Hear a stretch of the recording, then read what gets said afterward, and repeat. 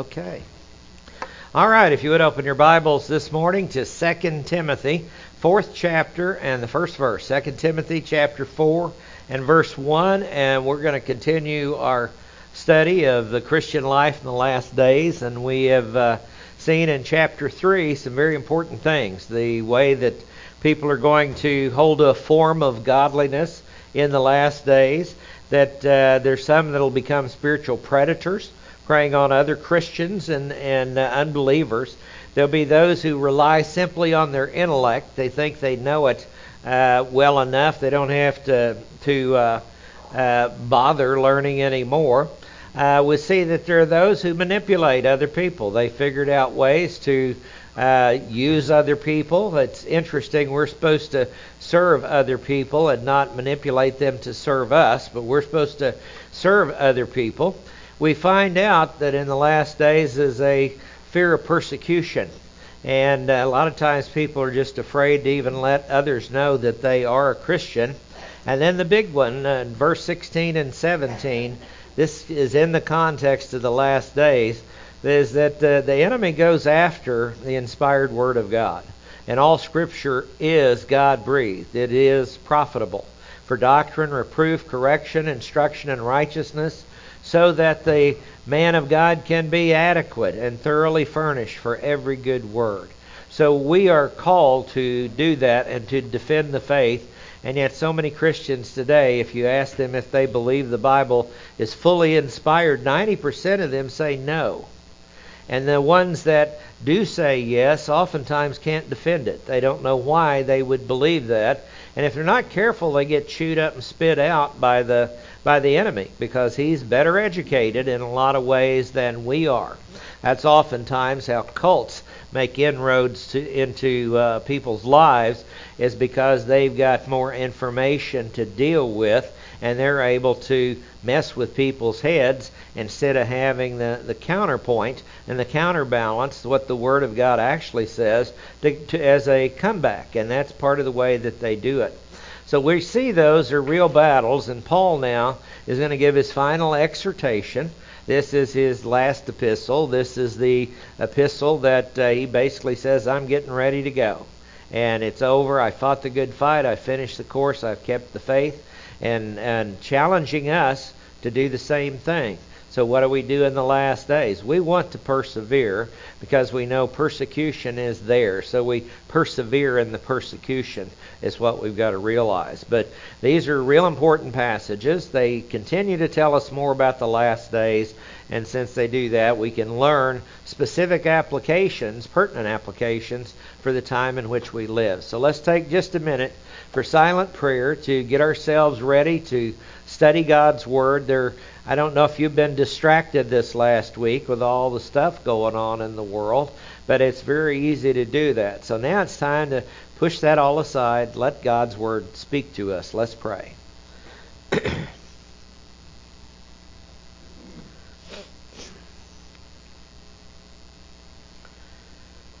Father, again, we thank you for this day. We thank you for your goodness. We thank you for your grace. We thank you for your Son.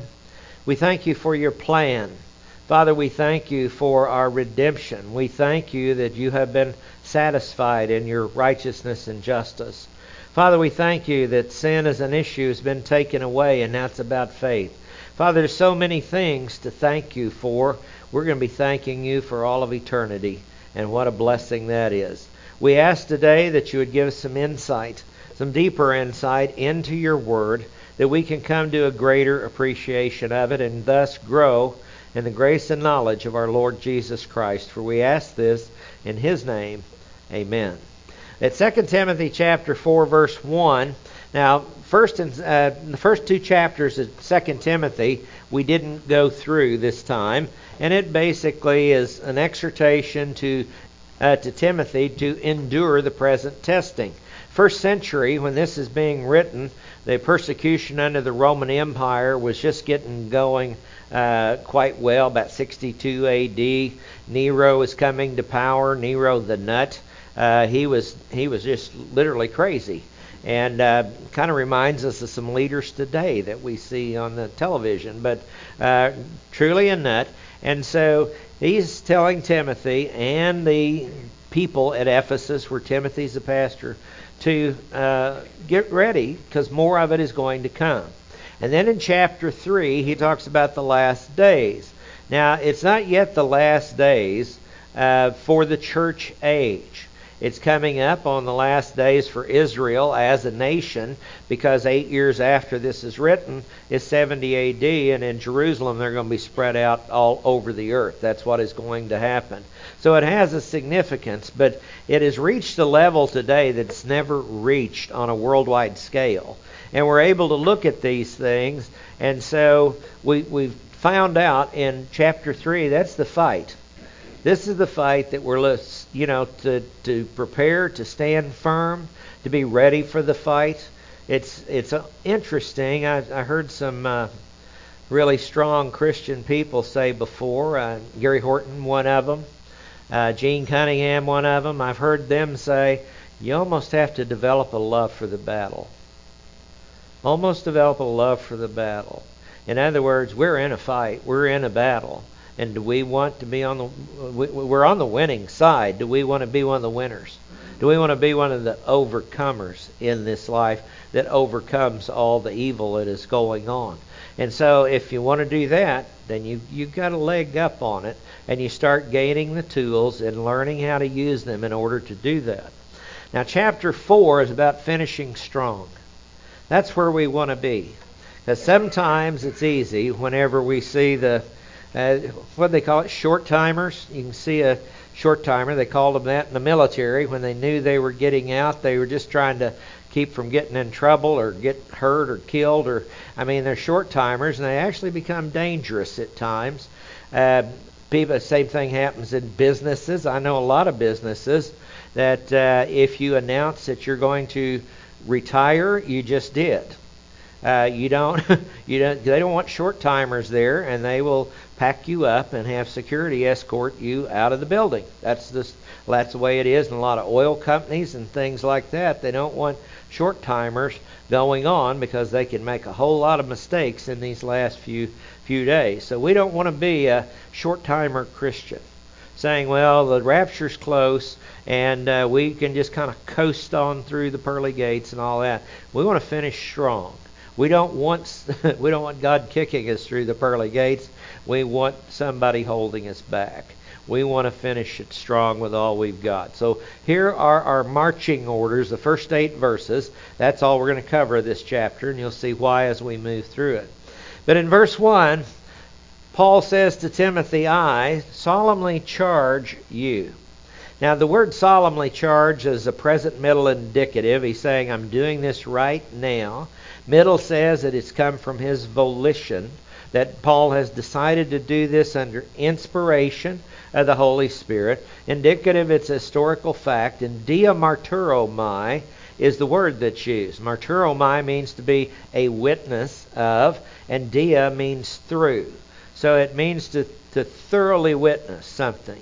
To witness through the event, through the situation. She's 15 times. To witness through and through. And basically, he's standing, I solemnly charge you. Paul is standing as a witness, but there's other witnesses. In the presence of the God. You notice this corrected translation, this CTLT, corrected or literal translation out of the Greek. Now, in Greek 101, you learn a thing called the Granville-Sharp rule. I call it a principle, but it is a grammatical principle that is taught very early on, and it's a specific construction that tells you something sets up an equation. And for some reason, the New American Standard translators didn't translate all of them appropriately. But it says the God, and then it has and, the Chi word for and the next noun doesn't have a the in front of it. If it had a the in front of it, it'd be talking about two separate things. But whenever it says the God, and should be translated even, Christ Jesus, Yeshua HaMashiach. This is even the way it is translated. So it's telling us, it's setting up an equation. Our God is Christ Jesus, Messiah, who is named Jesus. And a Greek construction is as strong as you can get on it. So it's saying it's not that, see, God didn't just become God. God's always been God. So he's saying that here is a reference to Messiah, Jesus the Messiah, and it is saying that he is God. And so Paul makes that emphatic assertion here at the part of this verse. He says, "Who is to judge the living and the dead?" Now, judging the living and the dead, he's going to judge the living. And is he talking about spiritually alive and spiritually dead? Or physically alive and physically dead? Or how about both? Sometimes people get into the either or, and it's not either or, it's actually both. Because the living, gosh, you as a believer are never going to die, but you're going to die physically. But the dead, the unbelievers, they're already dead, and they'll be judged. Revelation chapter 20, they're spiritually dead. One day they'll be physically dead, and then who's going to judge them? Jesus, the Messiah, is going to judge them. Are believers going to be judged? Yes. We're going to be judged at the judgment seat of Christ. 2 Corinthians chapter 5 and verse 10. So it says that who is to judge the living and the dead. So whether they're spiritually alive or spiritually dead, or physically alive or physically dead, there's going to come a point in time, and guess what that time is? By his appearing. Appearing is epiphania. It's phania means to manifest, and epi means upon. In other words, when he becomes visible.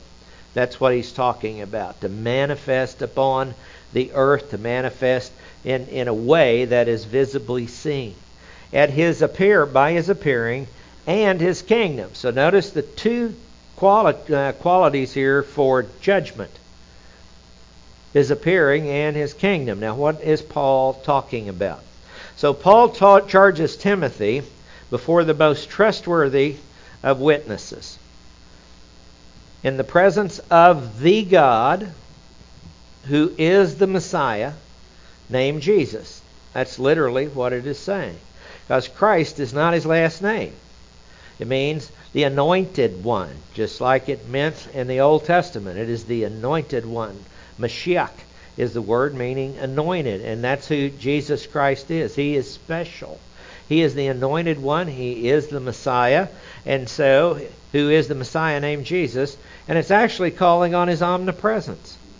Is it not? We're in the presence of the God Almighty right now. Now, how many times do we forget that? It's real easy to forget, isn't it? It's real easy to forget. But he's omnipresent. And when you start thinking about the ramifications of omnipresence, you know, he could... he is at the same place at all times. He's everywhere at all times. But think about this, with the same intensity. Because that means that he's in the farthest reaches of the universe with the same intensity as he is here. Now that's what omnipresence really means. He doesn't get spread too thin like we do. He is not finite. He is infinite. He has no problem doing this. He can also manifest himself anywhere he chooses to be, and in more than one location at the same time. That's who he is. So that's what the attribute, divine attribute of omnipresence is about. He is there. So Paul is saying, I'm charging you, Timothy, in the presence of, guess who? God himself. In the presence of God himself. And by his appearing in his kingdom. Now, the two are present before the judge of all. Because he's going to do the judging, right? Who is the judge of all? That's the Lord himself. Didn't he claim that back in the Gospel of John? It's all over the Gospel of John. He is going to judge the living and the dead. That's who he is and what he is going to do. Who is to judge the living and the dead. This points to his righteousness, because he's a righteous judge. How many times in the Mosaic Law does he condemn unrighteous judges or biased judges or judges that show partiality? And it going to his righteousness, his justice, his immutability. His judgment's going to be the same. He's unchanging. He never changes. His omnipotence. He has the power to judge. His omniscience. He knows all the ins and outs of the judgment. And his eternality. So look at all these things that connect to the fact that he is the judge of all. What is the essence of God? We learned it, a lot of us, in just 10 attributes, 10 basic attributes. He is sovereign or king, righteous, justice, eternal life, love. We also find omniscience, omnipotence, omnipresence, immutability, and veracity. And guess what we're finding here? We're finding in the presence. He's telling Timothy, you're standing in front of the Almighty. Any way you want to slice it, you are in front of the Almighty, Timothy. And as Paul, the apostle, charges him, he says, pay attention to that. The standards are his appearing and his kingdom. And this looks to his veracity and his sovereignty. Because his appearing was prophesied millennia before he actually walked on the planet. His appearing was prophesied. And his sovereignty, that's his kingship. That's what sovereign means, is king. So this is saying these are the standards by which he's going to judge. See, some people say, well, I feel like I've done enough good things to get into heaven. Excuse me. Have you died on the cross for the sins of the world? Well, no. I don't need to. Well, why do you not need to? Because somebody else took your place. Here is his veracity. He's kept his word all through time, and his sovereignty. He's the one that says, this is what needs to be done for you to enter my presence for all of eternity. So it's veracity and sovereignty. The Lord's appearing includes, and what is that? So if we're going to be judged by this, we need to know what it is, right? The Lord's appearing includes the first advent. We're just going to let the Scripture tell us what his appearing includes. By his appearing in his kingdom. Now, the first advent in 2 Timothy chapter 1, verses 9 and 10, now notice that the context here is the same. It says, who has saved us and called us with a holy calling, not according to our works, but according to his own purpose and grace, which was granted us in Messiah Jesus from all eternity, but now have been revealed by the appearing, the epiphania of our Savior, Christ Jesus, who abolished death and brought life and immortality to light through the gospel. So as appearing, whenever this word appearing, you have to identify, is it first advent or something else? Because there's two other things. But this word doesn't make this verse doesn't make the distinction, does it? By his appearing and his kingdom. Is it talking about the first advent only? So you need to realize that Messiah has come. And especially if you're a Jew. You need to realize Messiah has come. See, that's very important, because if he's going to judge humanity by his appearing and his kingdom, and you don't believe that he's been here, that poses a significant problem. Significant problem. Now, the first advent. Then you have the rapture. We'd almost expect that, wouldn't we? Because we're looking forward to that. Well, guess what? The rapture is called his appearing. From 1 Timothy 6:14, which says that you keep the commandment. This is what Paul's already written Timothy in the previous epistle. Without stain or reproach until the appearing of our Lord Jesus Christ. He's already been here once. Timothy's a believer. He's a pastor, an elder of a church. And he says, till the appearing, he's got to be referring to the rapture, which had already been revealed in 1 Thessalonians 4. It had already been revealed 10 years earlier. Timothy knew all about it, and I'm sure he taught it. So it's based on the fact, do you believe the Lord's coming back? Do you believe he's coming back? Because that's part of the judgment. what people are going to be evaluated on when they stand in front of Him. Do you believe that He's coming back? 2 Timothy 4:8 is that's a verse coming up. In the future there is laid up for me the crown of righteousness, which the Lord, the righteous judge, will award to me on that day, and not to me only, but also to all who have loved His appearing. So you want the crown of righteousness? The word appearing there doesn't necessarily point us to the rapture, but are you looking for the rapture? I know probably everybody in here is. We've been looking for the rapture for a long time. And we're waiting for the trumpet. We're waiting to get snatched out of here by the hair on our head. One little cult group, the Hare Krishnas, keep that top knot coming out of the back of their head. And they have a semi-belief in Jesus, and they think when He comes back, He's got to have something to get hold of. The Lord sits in the heavens and laughs. Psalm 2. Titus 2:11, for the grace of God has appeared.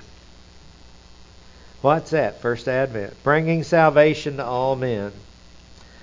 Instructing us to deny ungodliness and worldly desires, live sensibly, righteously, and godly in the present age, looking for the blessed hope and the appearing of the glory of our great God and Savior, Christ Jesus.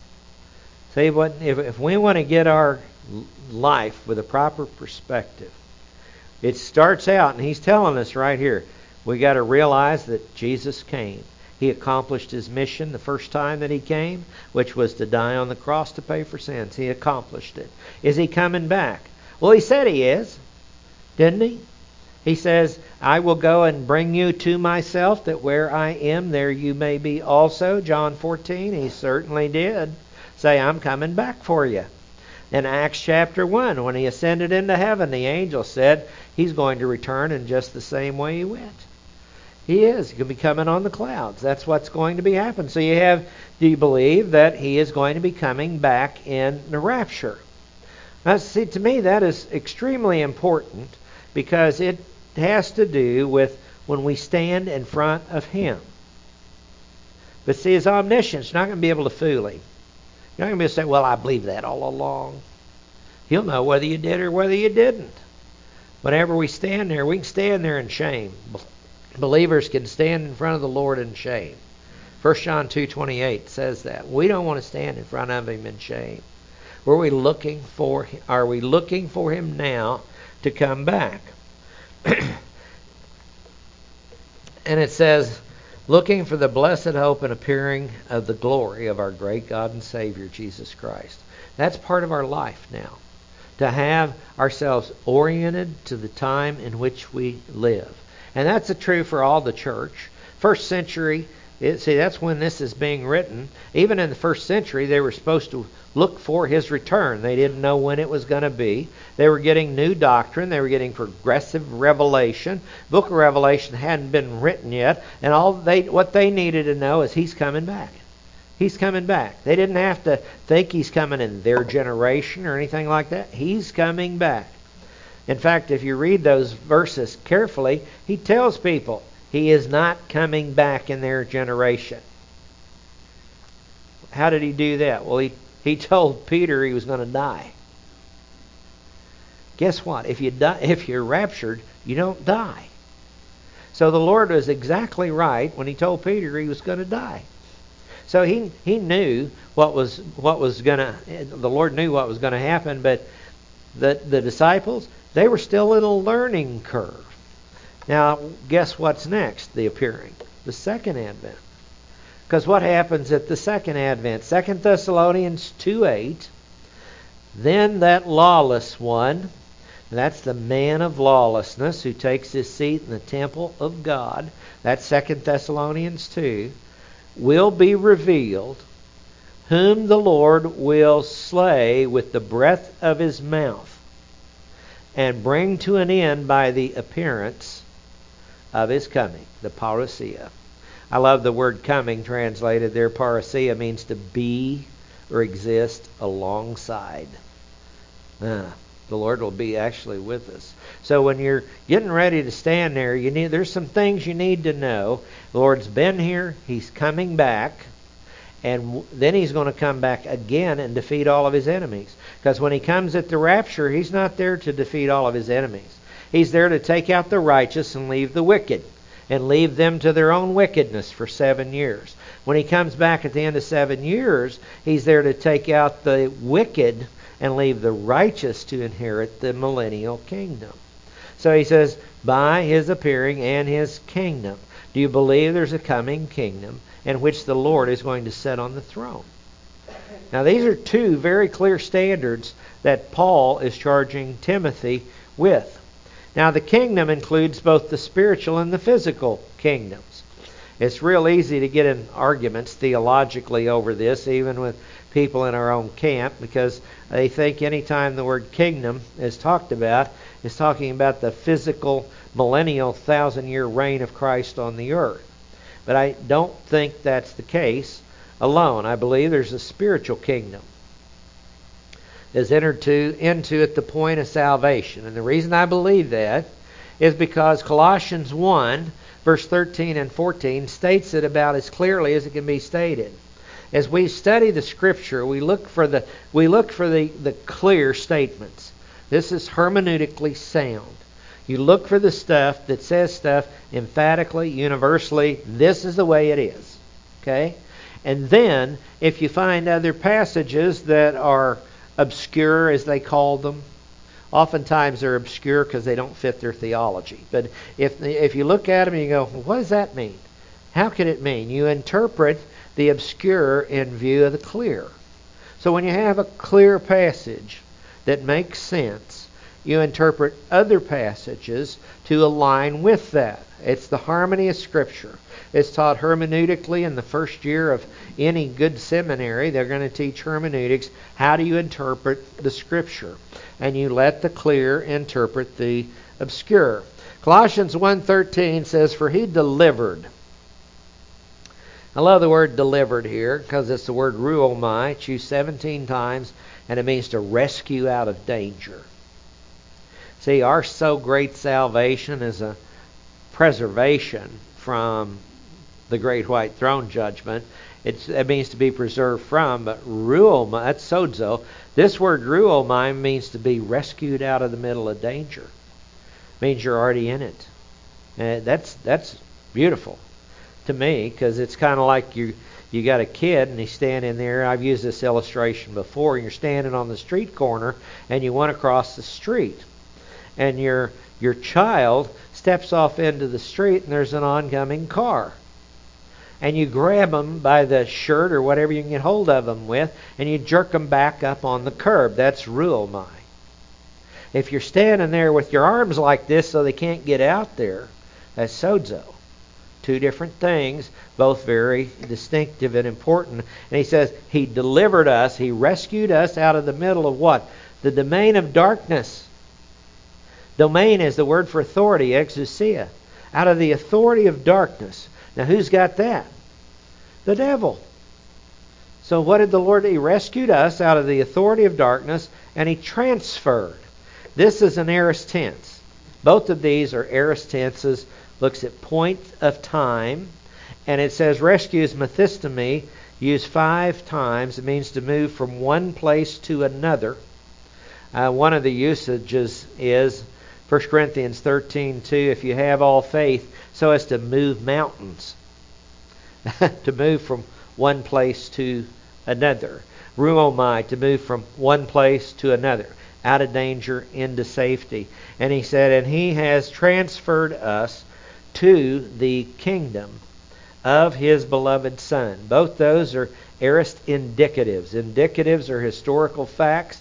It's an emphatic way to say that we've been put into this kingdom.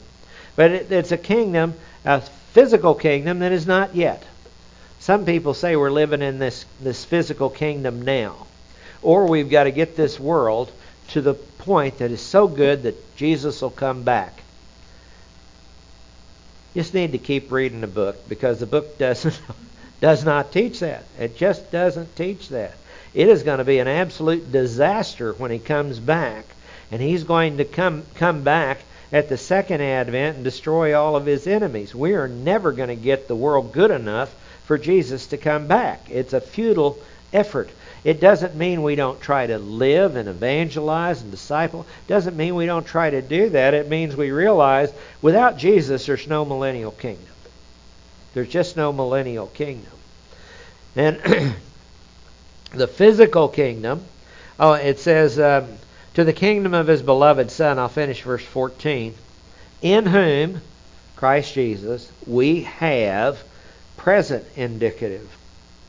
At the present time, we have redemption, the forgiveness of sins. So how do you get into His spiritual kingdom? By faith in Jesus Christ. You're saved. You're rescued out of the authority of Satan, delivered into the kingdom of His beloved Son. It's just not yet physical on this earth. One of these days, He's either going to take us up at the rapture and bring us back with Him at the second advent to inherit the kingdom, or He's going to raise us from the dead to get us there. But He will keep His promise. The physical kingdom refers to the millennial kingdom, which will be entered when Christ establishes His throne on the earth. Now, from 1 Corinthians 15, we have Resurrection Sunday coming up next week. I fully suspect that this verse will be touched on again next week. It is a passage that's the Corinthians, along with every other goofy thing that they did, a lot of them stopped believing in the resurrection. How do you stop believing in the resurrection if you're a Christian? That doesn't make any sense to me whatsoever. But Christians can be so deceived because he tells the Corinthians, you haven't lost your salvation, guys. You just got really wacky along the way. You haven't lost it because it's all about God keeping His promises. 1 Corinthians 15:23, each in his own order. What's he talking about? Resurrection. What did Paul just say? If there is no resurrection, I am to be pitied above all men because I have placed all my hope on the fact that we are going to come back. And he says, in his own order, Christ the first fruits. First resurrected from the dead. Christ the first fruits. After that, those who are Christ at His coming. That's the church, folks. That's us. This is the order of resurrection. This is called the first resurrection in the 20th chapter of Revelation. It comes in 4 stages. Okay? Christ, the first fruits, Alpha Company. The church, Beta Company. It says, then comes the end, that's Gamma Company, when He delivers up the kingdom to the God and Father, when He has abolished all rule and all authority and all power. That's when He has made all of His enemies a footstool for His feet. That happens at the second advent. Fulfillment of Psalm 110. Now, He delivers up the kingdom. He says, here, Father, here it is. I present it to you. Here is the kingdom. That's second advent. Now, when's the Old Testament saints going to get resurrected? Second advent. When do they get their resurrection body? Second advent. How do we know that? Daniel 12. Daniel 12, whenever is revealed to Daniel that there will be a resurrection at the end of the age. Now, what age is he living in? Israel.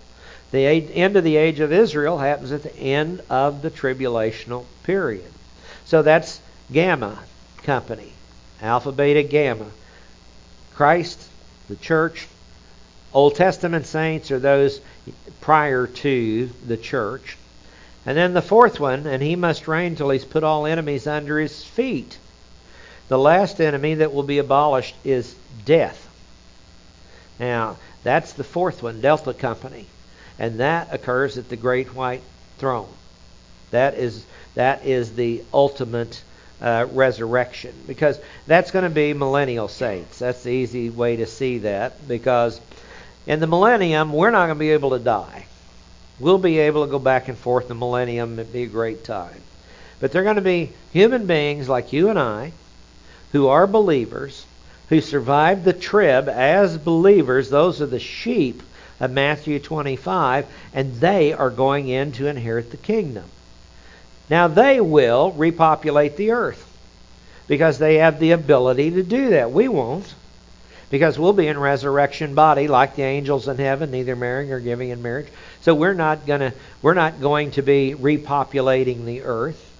But what's going to happen is you're going to have normal human beings that are going to have children, starting with 144,000 male virgin Jews. They will be part of that, and they will play the role in repopulating the earth. Now, those people will have to believe also, and some of them won't. And that's sad. The last enemy that will be abolished is death. It says longevity is going to be increased. Doesn't say death will be done away with in the millennial kingdom. That's a misunderstanding. And so what we see, people may be living to be the age of Noah.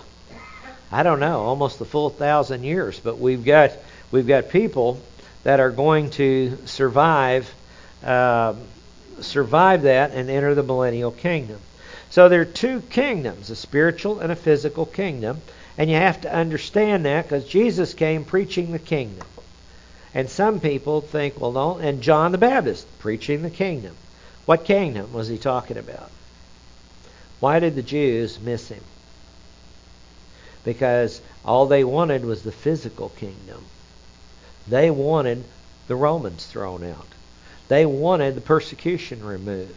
They wanted the unfair taxation removed. They wanted all these physical things removed. But he's talking about a kingdom that will last forever.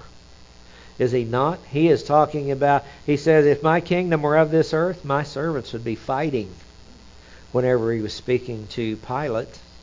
So he was talking, first preaching a spiritual kingdom.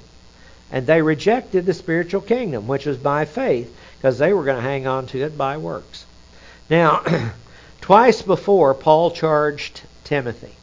2 times before, he used diamarturomai, and he charged Timothy. In 1 Timothy 5:21, he charged Timothy to be impartial. To be impartial.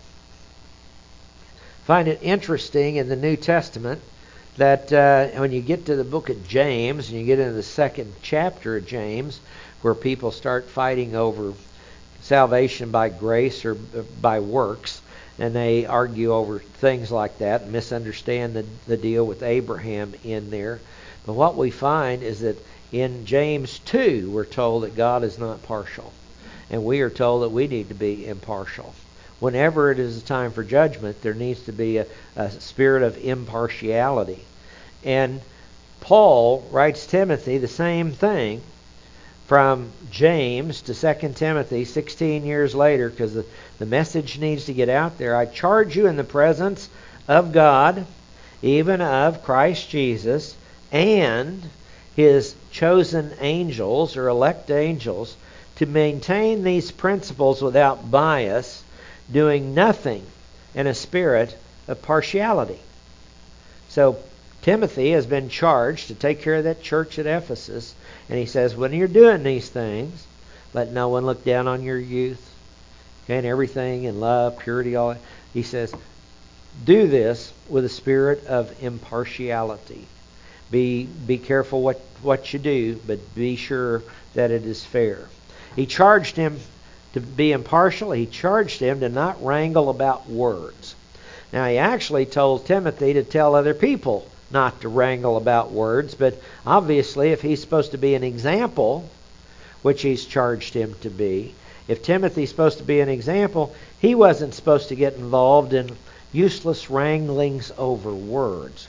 2 Timothy 2:14 says, remind them of these things, and solemnly charge them in the presence of God not to wrangle about words, which is useless, and it leads to the ruin of the hearers. Boy, wouldn't that help some news media people right now? Useless wranglings over words. I think that's probably got the church into so many issues over the course of time, and they start the battles that go on, a lot of people are not impervious to. They just they don't know they're even remotely going on. They talk about faith. There's a constant, ongoing battle about faith. Does faith include works or not? And that's the argument. That faith, of necessity, if it's really faith, must have works. Faith should have works. Good works. Indeed, that's taught. But must have, if you're really saved, then it's really going to bring forth works? Well, it should. But some people are spiritual babies and never grow up. Now, this is the wrangling over words. I mean, I find it amazing. If you ask a Supreme Court nominee, can you define a woman? Tell me what a woman is. And they completely avoid that. This is in the highest courts of the land. There's a problem, folks. It is a useless wrangling over words that leads to the ruin of the hearers. Not just in the church, in the world itself. Well, I'm not a biologist, was the answer. I cannot believe that. And yet that's what happened. Now, the key principle is that in order to be adequate, see, that's 3:17, that the man of God might be adequate, thoroughly furnished for every good work. Okay?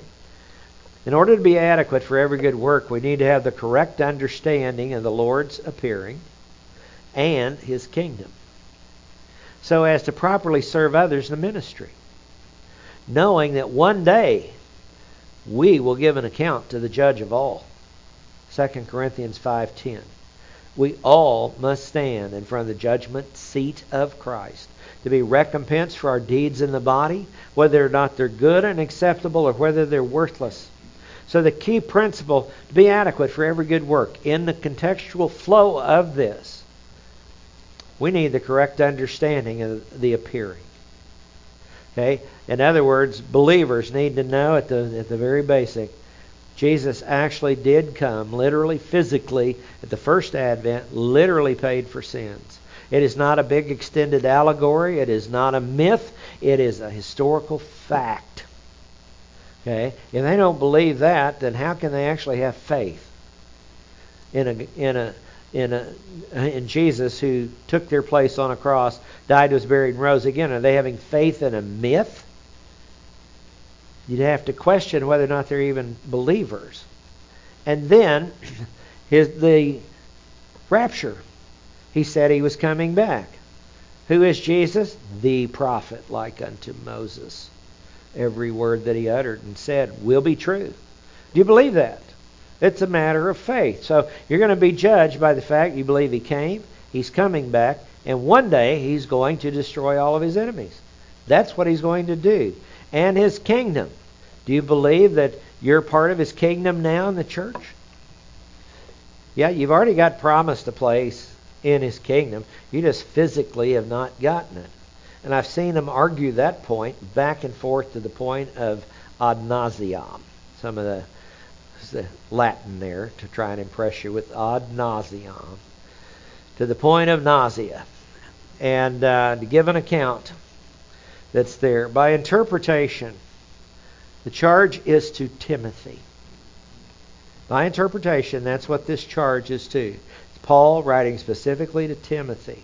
By application, it pertains to every believer. By application. When we're looking at these pastoral epistles, 1 and 2 Timothy and Titus, we look at them and go, well, that was just for pastors. I've heard believers use that as an excuse. Well, that's just for pastors.